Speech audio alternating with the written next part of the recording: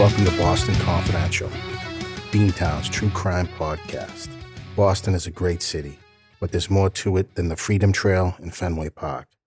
There's a startling underbelly to the city, and Boston Confidential will take you on a guided tour of the hub of the universe, Boston, Massachusetts. Hey everybody, welcome back to Boston Confidential. My name's Barry McGuire, and I'm your host. I'm a 20-year private investigator on the streets of Boston, and I help run a company called Impact Due Diligence Investigations. If you need anything in terms of investigative services, feel free to contact me at Impact. If I can't help you personally, I'll certainly direct you to the right person or agency. All right, guys, welcome back to Boston Confidential. Just some housekeeping stuff. I wanted to touch base on last week's episode, the second episode on Trial 4, the Sean Ellis case. We've been getting some negative feedback at the beginning, but it's really turned around to almost about 80% positive. So I wanted to thank everybody for sending in their support. And I'm sorry with that case, the facts simply don't support what that film portrayed. I've received a lot of emails that were very supportive last week, so that was great. Keep those coming. If you need to get a hold of me for any commentary whatsoever, the best way is email, and that's barry@bostonconfidential.net. Also, guys, keep an eye out for our blog. I've started becoming more active with the blog at bostonconfidential.net. If you want to check it out, I've got some new stuff up there. Also, you can leave a review right on the website, and you can hit the record button, and it'll just record your voice and then transfer it to an email to me if you'd rather do that. I don't know if anybody's noticed these past 2 weeks, I have not had any advertisements on the podcast, and it's been so smooth. I'm actually thinking of doing away with the podcast advertising on the show, but I may go in a different direction and I may bounce some stuff off of you guys as we go forward with that. But for right now, I'm not looking at many new advertisers. I find that anything more than 2 advertisements in a podcast is just too much. And one of the reasons I got away from radio was all the advertisements. So I'm thinking of some alternatives, and I'll bounce them off you, don't worry. So this week I scored an interview with an author. His name is Jim Tracy, and he wrote a book called Sworn to Silence. It is an absolute horror show, this book he wrote. He's a very good writer, don't get me wrong, but the book, as I mentioned before, it reads like a novel, and halfway through you would wish it was. I think I said that about one of Michelle McPhee's book as well, but this is in that same vein. This is the case of Robert Garrow, a serial killer who a lot of people don't know about it. The only real reason I know about it is because there was a Boston University student involved in this case, Susan Petz. She was a student at BU, a very good student from what I understand, and they were going to the Adirondacks to explore. It's a beautiful region, the Lakes region and all that. And Susan Petz was murdered.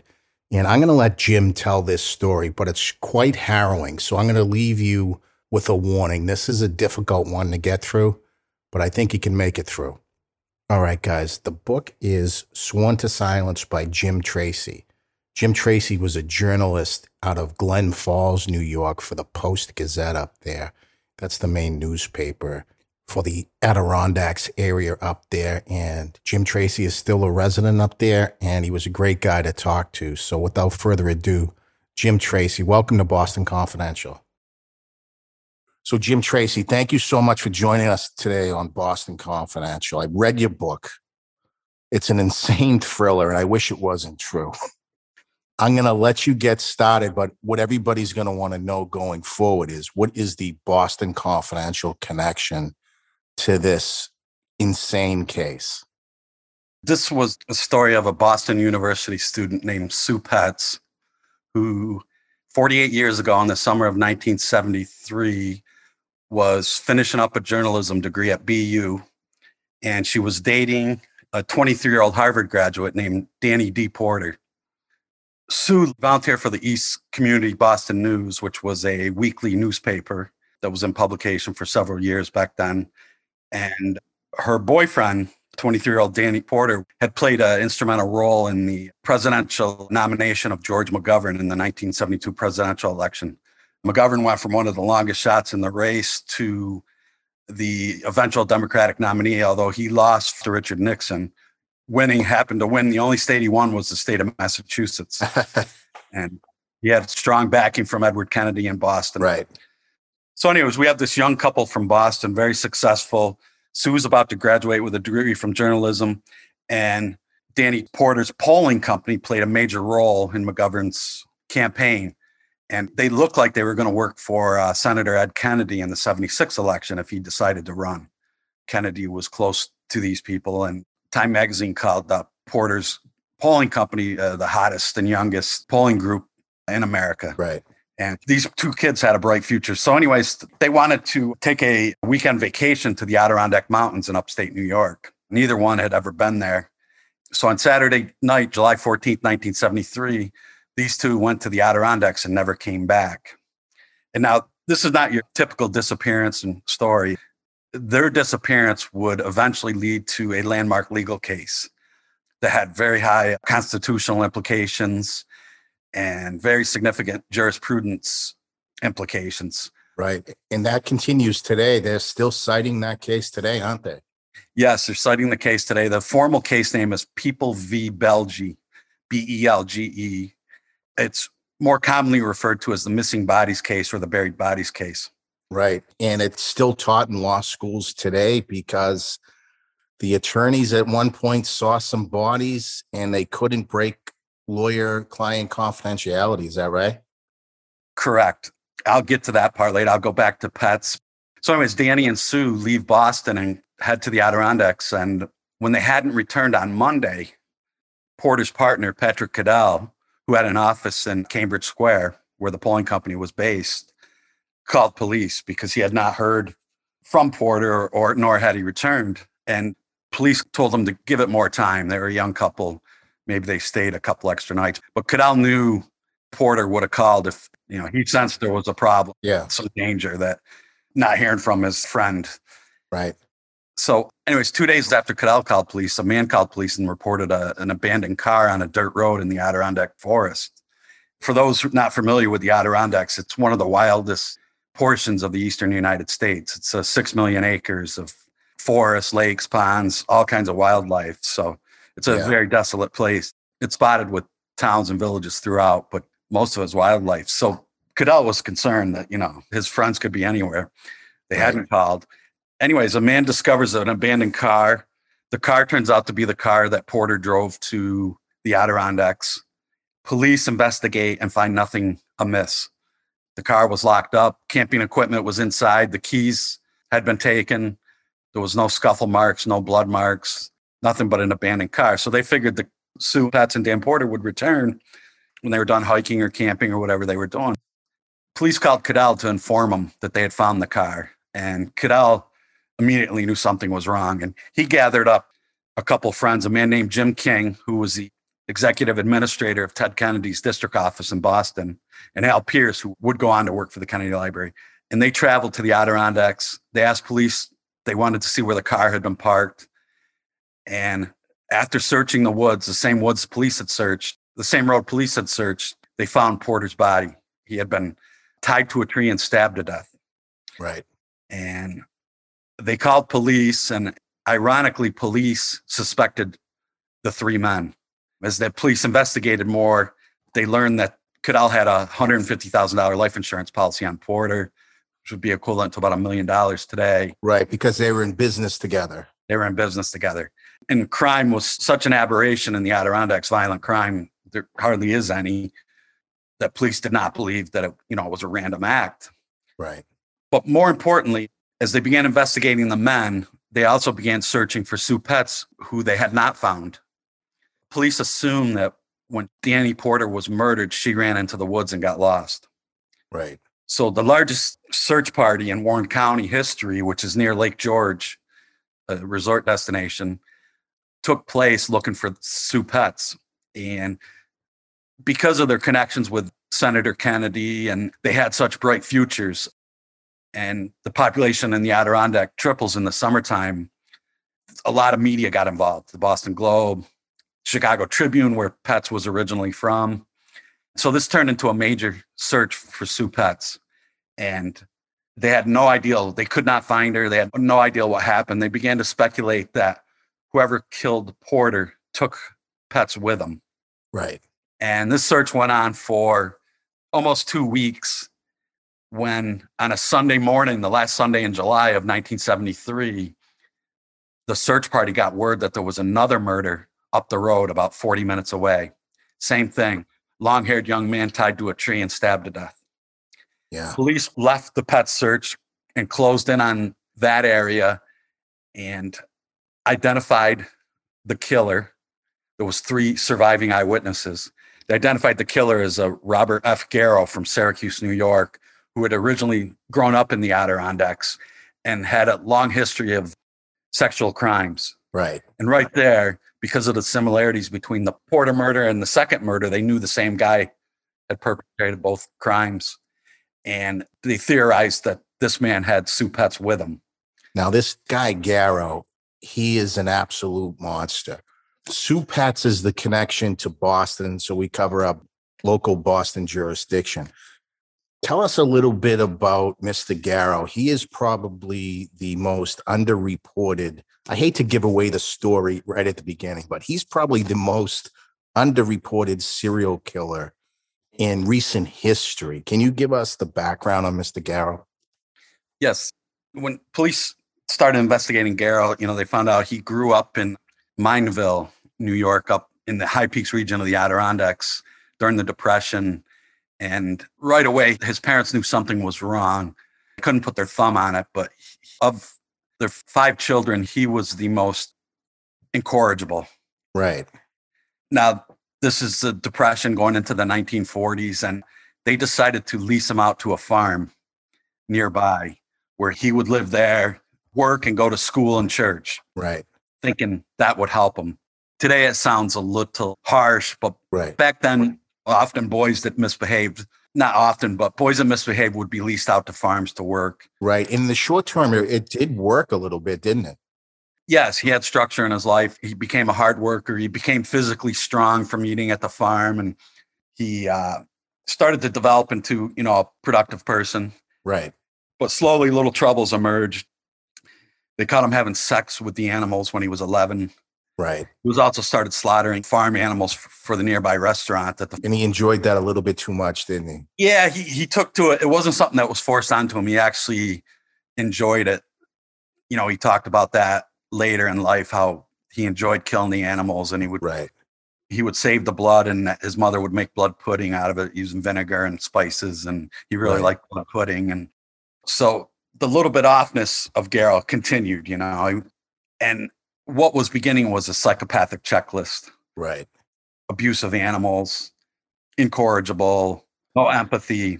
Right. The checklist was beginning. But of course, back in the 1940s, psychiatry was in its nascent stages. There wasn't really a checklist then. Yes, exactly. No checklist. So they just knew he was trouble. So he stayed at the farm, and then the man who ran the farm died. And anyways, Garrow went back home when he was 15 after 8 years at the farm, and his parents couldn't control him. And then he ended up getting in a fight with his father, physical fist fight with his father, and he was sent to reform school in Rochester. Right. When he was 16. A movie was later made out of that same reform school called Sleepers. Right. Some people may be familiar with it. So he went to the Rochester Reform School, and he stayed a year there. We don't know much about his stay there. It just said he completed 13 months of full sentence, and his oldest sister got him out of there, and he went to live with her in Buffalo. He joined the Air Force at 17, and the trouble continued to evolve. Right. He got in fights. He stole a camera off his sergeant. He was selling pornography in the Air Force, and he was a bedwetter too. Yeah. Another checklist item. Yeah. Anyways, he was discharged. He got a medical discharge from the service, and he moved to the capital of New York, Albany, New York in 1955. And he got in more trouble there. He did end up marrying and having 2 children, and they had an apartment in Albany. Did that settle him down at all? Not really, no. At the time, he was having a deviant sexual relationship with his male lawyer. The male lawyer was whipping him, taking pictures, right, homosexual acts, even though he was married with the 2 children. Anyways, his life of crime culminated in 1961 when he approached a couple, told them it was a robbery, marched them off into the bushes, hit the boy in the back of the head with one punch and knocked him out, and raped his girlfriend. And the next day he was arrested and he was sent away to prison. He became a model prisoner. He got sentenced to 20 years. He did his time in a little over 6 because his behavior was extraordinary. Right. Which was part of the psychopathic thing where, he was kind of a chameleon. Right. He's a master manipulator, and he ends up serving the full sentence on that. No, he was sentenced for 20 years and he ended up serving a little more than 6 because he was so well behaved. And the other important note, he took over 3,000 credit hours in educational courses. Right. Mostly in radio repair, TV repair, mechanics, any subject they offered, he took. Right. Theology, comparative religion, math, and he would squeal on other inmates. Right. So he was such a model prisoner, he was released in a short time. So now he's out, and what prisoners who spend their life in prison like to call is he's on a run. Right. They do their time and then they go on another run, hoping not to get caught. But so his wife had stayed with him during the prison time, and she was an old-fashioned housewife who she was going to be with one man the rest of her life. So Garrow wanted to start anew, so he moved to the city of Syracuse after he was released from prison. This is 1968, and there's no sexual predator list. Right. So he starts over in Syracuse, and the first year he did okay, but then he started raping again, doing the same thing he had done in Albany. But this time he was much smarter, much more refined, and had a lot of luck. Right. And basically what happened is from 1968 to 1973, he traveled the roads of upstate New York, raping and sometimes killing people. Right. No one ever knew this. And the reason they didn't know this is, like he had done in prison, he had become seemingly a model citizen. He was a model parolee, never gave the parole officer any trouble, bought a house, worked full-time as a mechanic at a bakery where he was a supervisor of fixing machines. Right. Used to bake bread. Now, Jim, what was his relationship at home like? Was he able to maintain a normal marriage, normal family life, or was he abusive? Well, on the surface, it seemed perfect. And he lived next door to a Syracuse police officer. And the police officer's son said on the street they lived, right near Syracuse University, Berwyn Avenue, every neighbor in that neighborhood had some kind of baggage, but not Robert Garrow. His family was perfect. They were like the TV show Happy Days. Right. Mother, father, and the 2 kids. But behind closed doors, there was trouble. Yeah. Everybody who later investigated him sensed that he had some kind of strange control over them.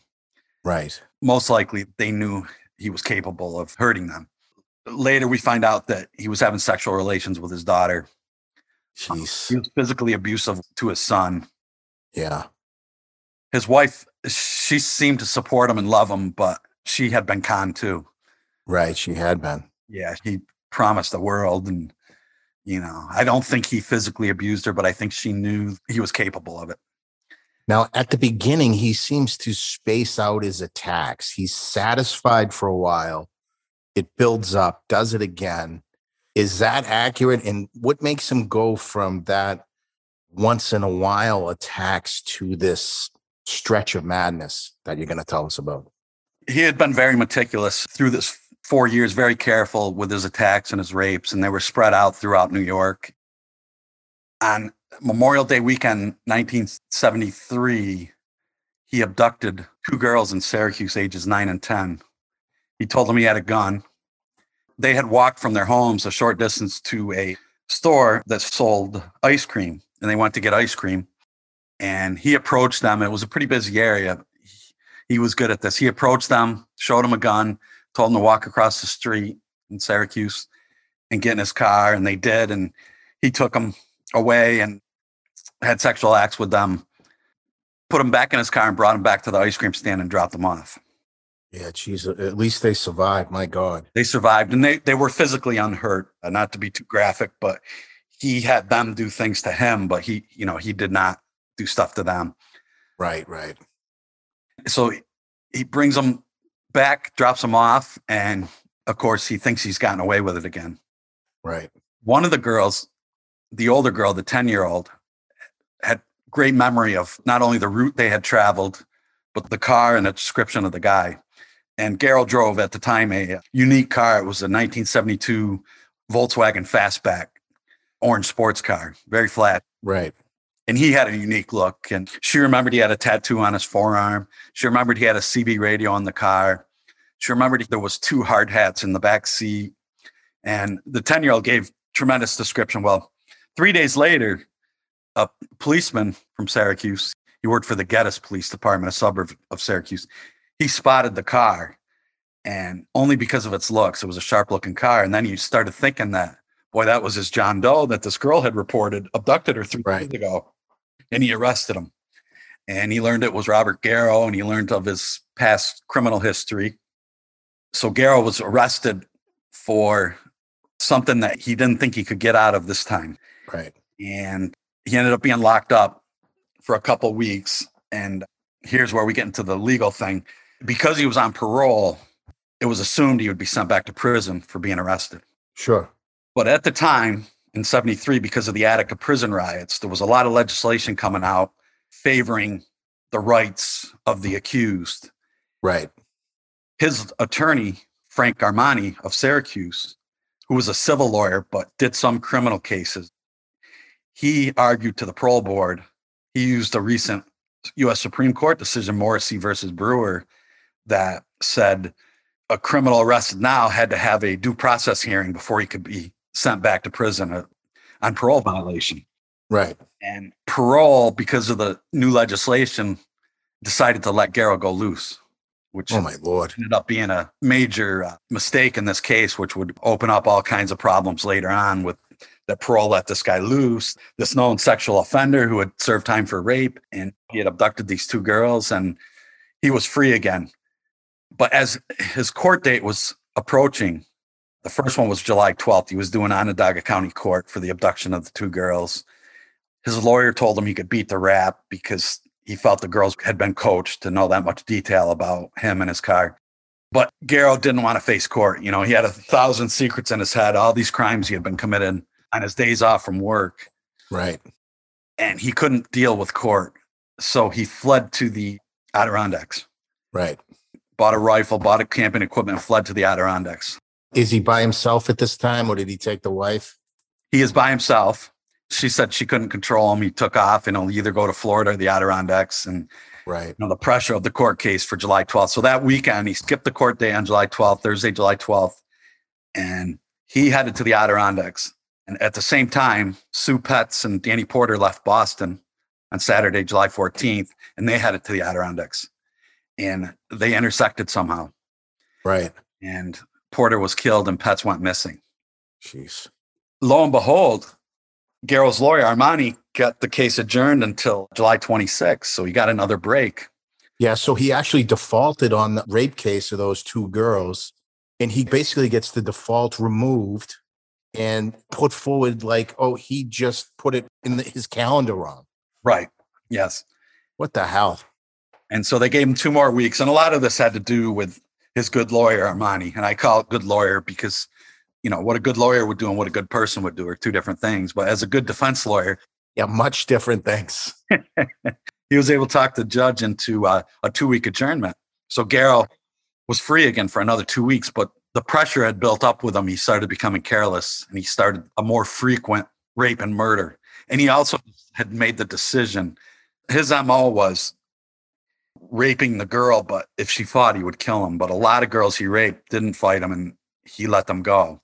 Right. But he decided after the 2 little girls turned him in, he was going to leave no more witnesses. Yeah, that was a big change, right? That was a big change in it. So the people he encountered after July 12th had no chance of living. Right. And as his lawyer said, you weren't going to physically take him because he was very strong, maybe 5'11", 6 foot, 215 pounds of muscle. Right. The detective said, you know, he was built like a bull. And you also weren't going to rationalize your way out. No. He wouldn't listen to anything, you know. Right. Now, did he keep some of his victims for an extended period of time? Well, we would later learn that when he killed Danny Porter on Saturday, July 14th, and he abducted Susan Petz, he took her behind his parents' house in Mineville, and they set up camp, and he camped with her for 3 days, keeping her alive. and abusing her. Yeah. On Monday, July 16th, 1973, at the height of the Watergate scandal on television, she grabbed his knife, tried to stab him. He wrestled the knife away from her. And then after he killed her, he hid her body in one of the mines in Mineville. Mineville was a iron ore mining town. Right. The mines had shut down 2 years before, so it was very desolate. But the mountain that they were on was loaded with mines in the Adirondacks. So he took her and put her in an air vent at the side of this mine. It's a little small hole, and put some tires and stuff over it. And that's where she ended up. Right. Meanwhile, police, after the second murder, they had discovered her boyfriend murdered, and then they had another murder 40 minutes away. They began pursuing Robert Garrow because they felt that he had Petz with him and she was still alive. They didn't know he had killed her. So what happened was the largest manhunt in New York State history, the largest and costliest manhunt in state history.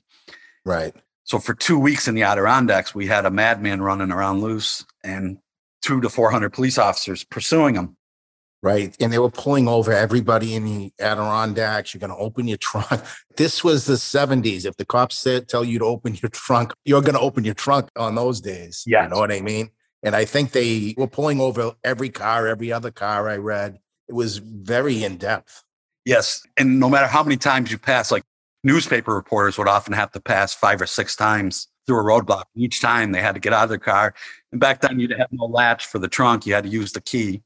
Yeah. You had to go back, open the key. And it was hairy because the police officers had their guns aimed at the trunk. And sure. No. Yes, every car was stopped and people were scared shitless. Everybody had weapons in their vehicles. Police looked the other way because they understood what was going on. So this shut the whole area down and scared everybody, ruined the tourist season. Campsites had hardly anybody in it at the peak of the tourist season. Right. Carnivals stopped, and basically it shut down the Adirondack Mountains for the summer of 73. And the reason it was taking police so long to catch Garrow, there was a couple factors, but the main factor was the main investigator wanted to know where Sue Petz was.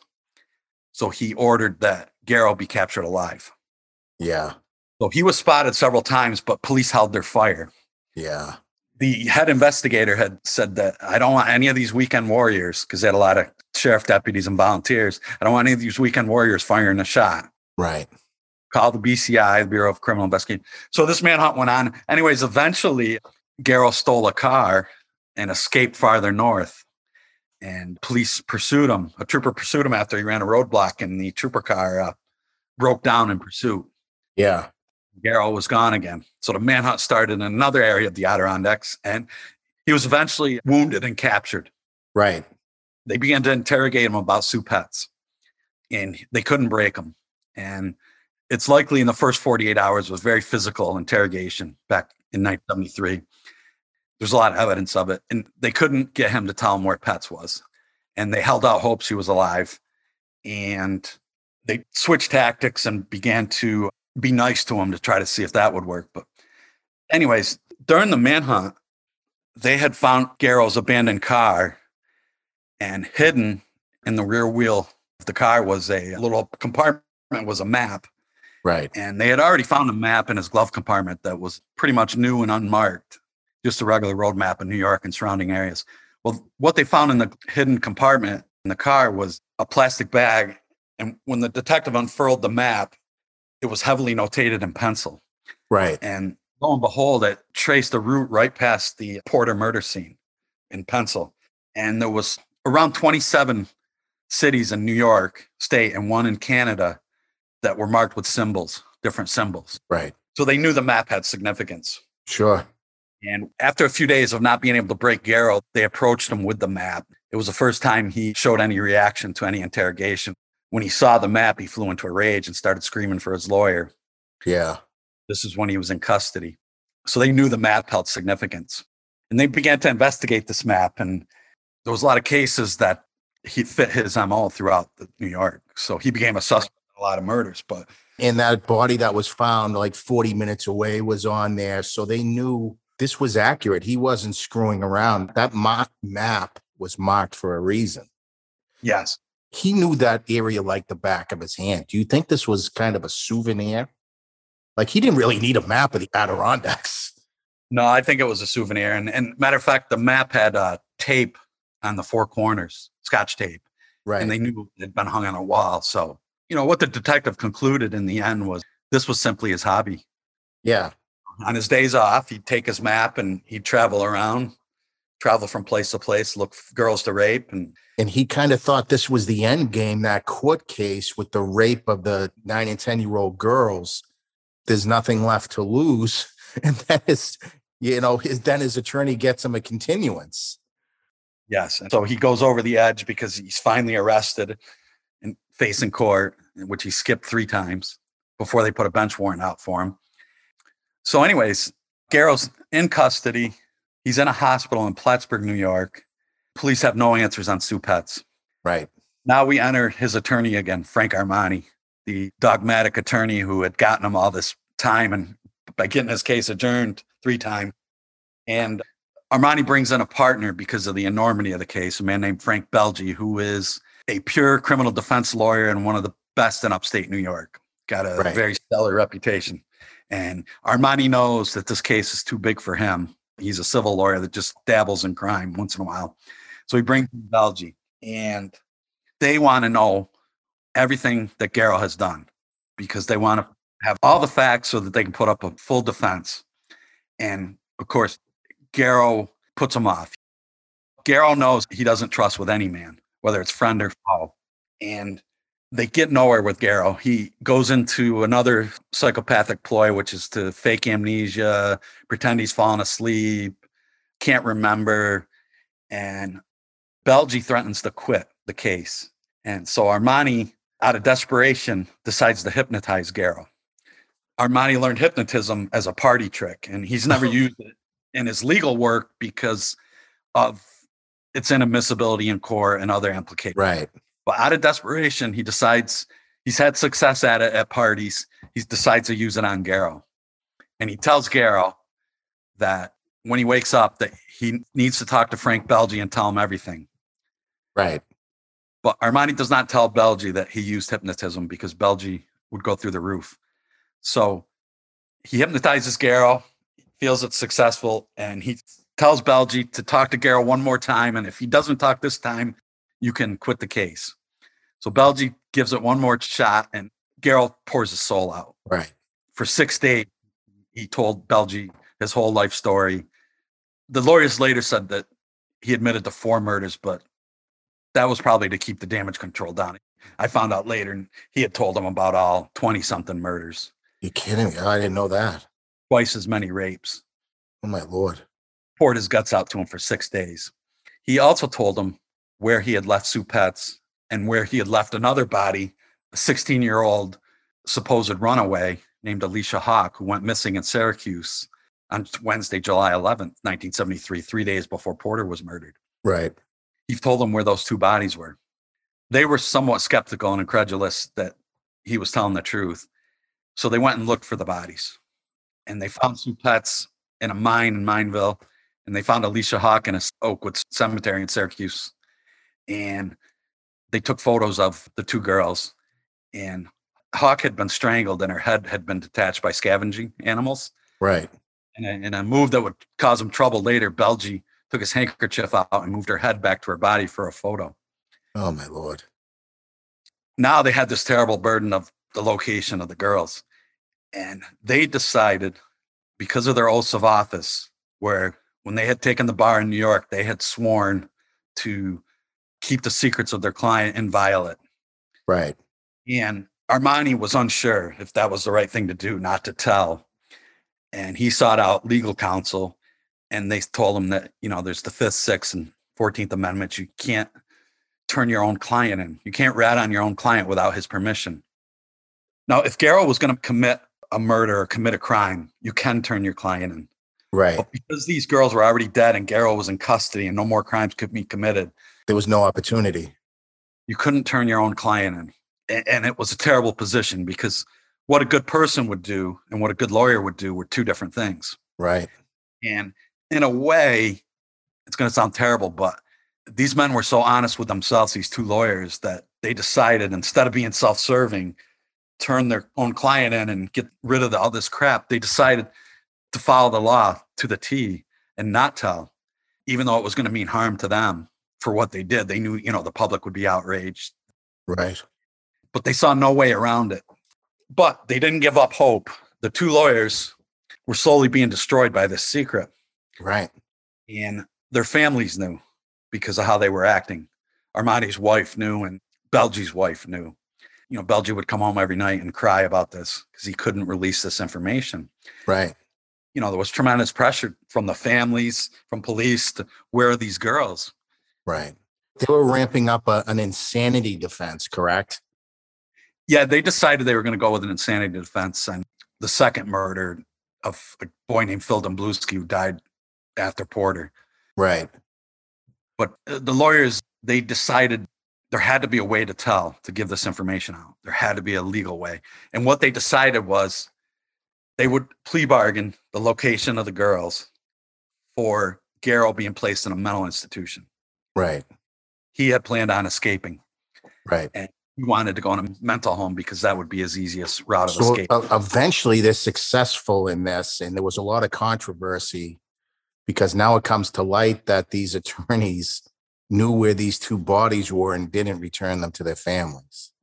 The plea bargain failed. Let me mention that. Okay. They wanted to shift the onus onto the state and say the state refused to plea bargain, so we couldn't release the girls. But so we go almost a whole year. In the meantime, passersby had found both bodies. Right. Young boys had found Sue Petz in Mineville, and she was flown home to Chicago and buried. And Boston University granted her degree posthumously. Right. Her journalism degree, and she hadn't finished that last semester. So Right. She's an official graduate of BU. And the other girl in Syracuse was found too. And the lawyers denied knowing anything. But anyways, in the next summer, Garrow went on trial in the summer of 74 in Hamilton County, the least populous county in New York State. And we had this trial this century in the Adirondacks. And during the course of testimony, it was revealed that the lawyers knew all along where the two bodies were hid. Right. When the newspapers picked up on that and it started spreading around the country, all hell broke loose. It became a national story. How could two lawyers, officers of the court, know where missing bodies are and not report them? Right. No one took their side. Very few people. Right. It was very difficult. Yeah. And they had to explain that they had a moral and ethical obligation to their client. And it was a matter of what was the higher moral good. Right. Holding up the Constitution, the oath of office, United States law, or relieving the grieving parents of these missing children. And they decided that the Constitution was the higher moral good. And that's when their life really spun out of control. They lost all their customers. Right. The editorials just poured into the newspapers, particularly in Syracuse, but all over, New York Times, everywhere. Right. They appeared in Newsweek magazine, Times magazine, condemning their actions. And they lost their customers. Belgi began drinking heavily. Right. Armani started getting health problems. He had a couple heart attacks, and they ended up going in front of the grand jury for what they did for not revealing the bodies. Right. That case was ultimately dismissed because they just couldn't. They couldn't reveal. There was really no way, was it? There was no way to reveal the bodies under any legal way. Right. Now, what happened with Garrow? He continued with the insanity defense, but it was ultimately unsuccessful, correct? Yes, Garrow was found guilty. They used a bizarre defense strategy in the sense they had him tell his bizarre life story of sex with animals, homosexual activity, being married. And they also got him to admit to 4 murders in court and 8 rapes. Right. They did find him guilty, and he went to prison and once again started conning the system, began suing the state for every shortcoming. He faked paralysis from his injury upon capture. He had been wounded in the ankle, the Achilles heel, with a shotgun to stop him without killing him. He sat in a wheelchair after his capture and pretended he was paralyzed in that foot, although he wasn't. But he was such a con man that he sat in that wheelchair for 5 years. Meanwhile, he was working out in his cell at night when people weren't looking. And he began suing New York State for every shortcoming in the prison system. Right. The food he was getting, lack of handicap access in the 70s. Yeah, he was a professional complainer.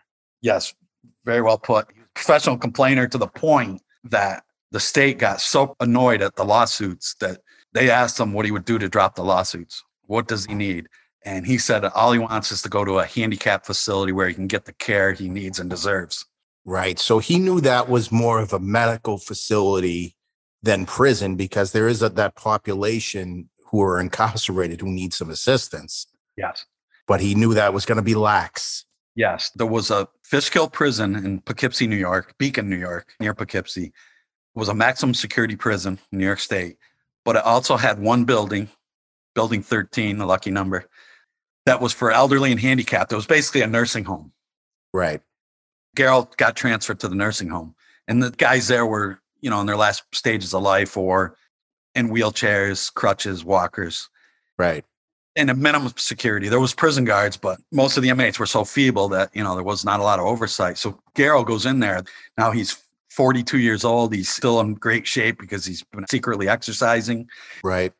He becomes the alpha male in there and starts doing work for the guards because he could type. And so he was on the guard side, and he was at the other prisoners were scared of him. And then he had a gun snuck into the prison, which I go into in the book. Right. No, I remember. You got to tell a little bit about the Kentucky Fried Chicken story. Okay.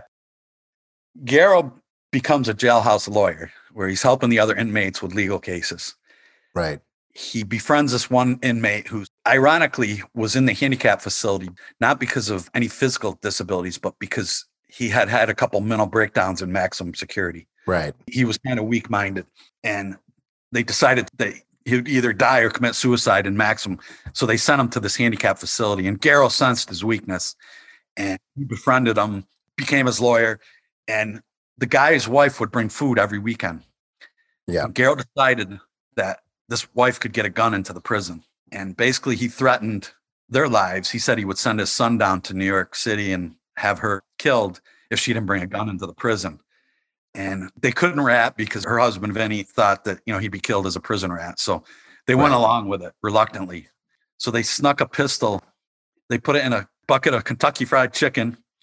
They poured mashed potatoes, gravy, and coleslaw over it and decided to bring it in on Labor Day because the elderly and handicapped inmates were going to have a picnic out in the fenced-in area on Labor Day. They would eat their lunches out at the picnic tables. And there was no metal detectors where they were going to eat. And the lady that would bring in the food every weekend, she was familiar with guards because she brought food every weekend. So when she came with Kentucky Fried Chicken, they looked in the bucket, but it was so messy they didn't put their hand in it.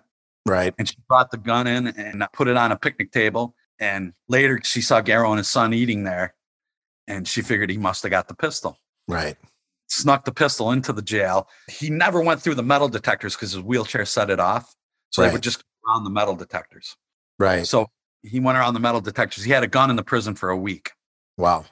And then on September 9th, 1978, a Friday night, he walked out of his wheelchair, bent some bars on the porch out front, slithered through, climbed a 15-foot fence, and took off into the woods that surrounded the prison.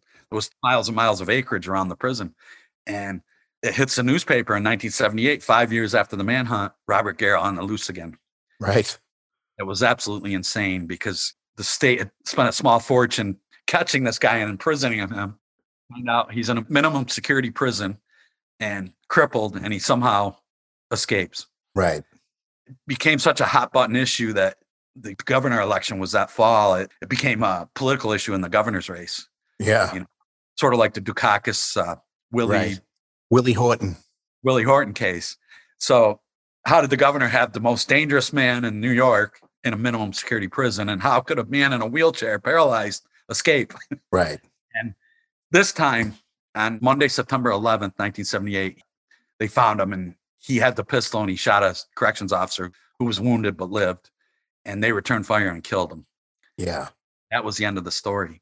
Yeah. I have to venture to say, Mr. Garrow, after those guards realized it was Garrow who was outside the gate, he wasn't coming back in, I don't think. You know what I mean? Those guys are done with him now. The state of New York, the United States, everybody's done with Garrow at this point. I mean, please, how many more people can you hurt? And today, that's a good point you bring up, because this story lasted so long, most the entire decade of the 70s. It never became well known after that because people were so exhausted by this guy.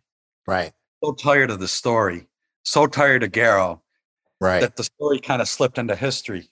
Matter of fact, one of the lawyers, Frank Armani, wrote a book in 1984 called Privileged Information. Right. It was a good read. And it was factually incorrect. It was a justification of his actions in the case. Right. But it is a good read. And the book became a flop because it was too close to the 70s when it was released. Right. And the point I'm making is this is why this story is not better known. You know, why serial killer of 27 people is unheard of in America mostly, and why this incredible legal story is known well in law schools, but not with the general public, is the people who lived through this did not want. They were just fatigued with this 10-year-old story. Yeah, and this was the darkest side of human nature. Really is. Even to this day, 50 years later, nearly 50 years later, those close to the case won't talk about it. Yeah. It really ruined those two attorneys, didn't it? Yes, it ruined the two attorneys. Belgie ended up having a heart attack fueled by alcoholism in 1989 and died in Florida. Right. Armani, however, rebuilt his law practice, and I wrote a 6-part series in 2000 for a Pulitzer Prize winning newspaper in upstate New York. And Armani started taking that story around to law schools. I explained why he did what he did. And lo and behold, he started lecturing at law schools across the country. Right. And he started becoming sort of a heroic figure for upholding attorney-client privilege. Yeah. He started getting awards. Matter of fact, Syracuse University hands out an award in his name, Yeah. the Frank Armani Advocacy Award. And he's sort of a legend in legal circles now. Right. And he's still alive. He was born in 1927. He'll be 93 in September. Right. And he's still alive, still lives in the Syracuse area. But anyways, he wrote a book in 84 that was a flop. But what I did is I took that newspaper story that I wrote in 2000, and for the last 9 years, I researched it even further. Right. Dug up tons of eyewitnesses and people who worked the case. Many have passed since my research because Right. they were elderly. Yeah. Put together this story in my book, Sworn to Silence, by Jim Tracy. Was released at the end of March, so less than 3 months ago. Can be purchased anywhere, any bookstore, it's in libraries, Right. on the internet. And it tells the whole Robert Garrow story. It does. And I think I mentioned this to you. I started reading at the beginning. I'm like, wow, this reads like a novel. And then halfway through, I'm wishing it was a novel because it gets dark very quickly. It's an excellent read. Like I say, it's almost formatted like a novel, but by the end of it, you're going to wish it was a novel. Yes, and that was one of the things as a nonfiction writer is you try to write it as a novel, but you also have to be factual. Right. There's no conversation that was made up. Right. Nothing's embellished. Matter of fact, I probably downplayed the crimes a little bit because of their goriness. But it's the full bore story of the Robert Garrow story. And it's really 3 stories in one. Yeah. It talks about Garrow's crimes, the search for Sue Petz. It talks about the lawyer's dilemma. Right. The lawyers could be their own story. Yes. Yes. That's an incredible thing, you know, probably unprecedented in legal history. Even today now, lawyers don't want to hear about other crimes. They kind of wink an eye at their client, Yeah. like, you know, well, you're being charged with this crime. Let's focus on that. Yeah. Stay focused, they say. Yeah. So for these 2 lawyers to want to know the whole story and then to go find the bodies to confirm it and then to take photographs and to plea bargain, and it's really an incredible story. A lot of people call it a mental magnet. You know, once you start reading it and looking things up in old newspapers and on the internet, you kind of get hooked on it. Yeah. It's kind of addictive. I'll mention one last thing about my personal experience with it is I was born in 1965 and the manhunt took place in 1973 when I was 8. Right. I knew that area of the Adirondacks where they were searching for Garrow because my father had a hunting camp there. Really? Speculator, New York. And Speculator was a big name in our house because my father, you know, looked forward to hunting there every fall. Right. I had actually in 71 and 72 had gone with him and followed him around with a BB gun during the summer when it wasn't hunting season. Yeah. And we would never shoot at anything. But anyways, I knew the area and I was starting to read. I was 8 years old. So when this happened, you know, I was very attuned to what was going on. And then we got a call one night that said Garrow broke into the hunting camp. No kidding. So we went there the next day. And I didn't know it at the time, but at that time, Garrow had stolen the car and escaped the area, which my father must have known. Really? because we went right to the camp, and the police told us, go there, but don't touch anything. It was a sunny day, summer day. Matter of fact, I think it was around August 9th, 1973. He had placed a white card table in front of the camp, and his great big boot print, the dust print, was on the table. No kidding. He had stepped up on the table with one foot and leaped through the window above the door and slithered the camp. Wow. And he ate clothes, he rested and ate food. And the next day he stole a car.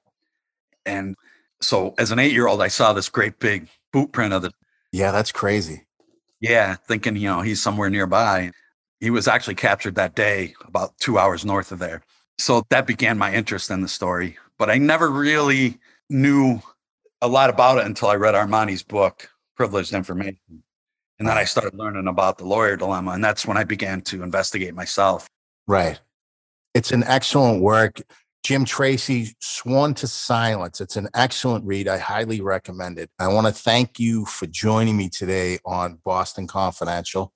And if anything new comes up on this case, or if you have anything new you're going to write, please drop us a line. We'll have you back on the show. Definitely. It was good talking to you. All right, guys. That was Jim Tracy, who wrote Sworn to Silence about the Robert Garrow case in upstate New York. If you were listening, you should have picked up that he believes that there's 27 victims, not the 4. It's crazy. What do you do with people like this? There's an element in our society today to get rid of prisons.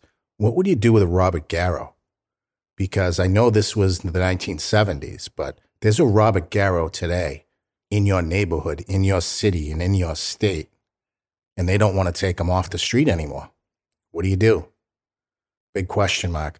All right, guys, I'll leave you there. If you want to get a hold of me, I'm Barry at bostonconfidential.net. That's Barry at bostonconfidential.net. I will see you on the flip side. Talk to you soon, guys.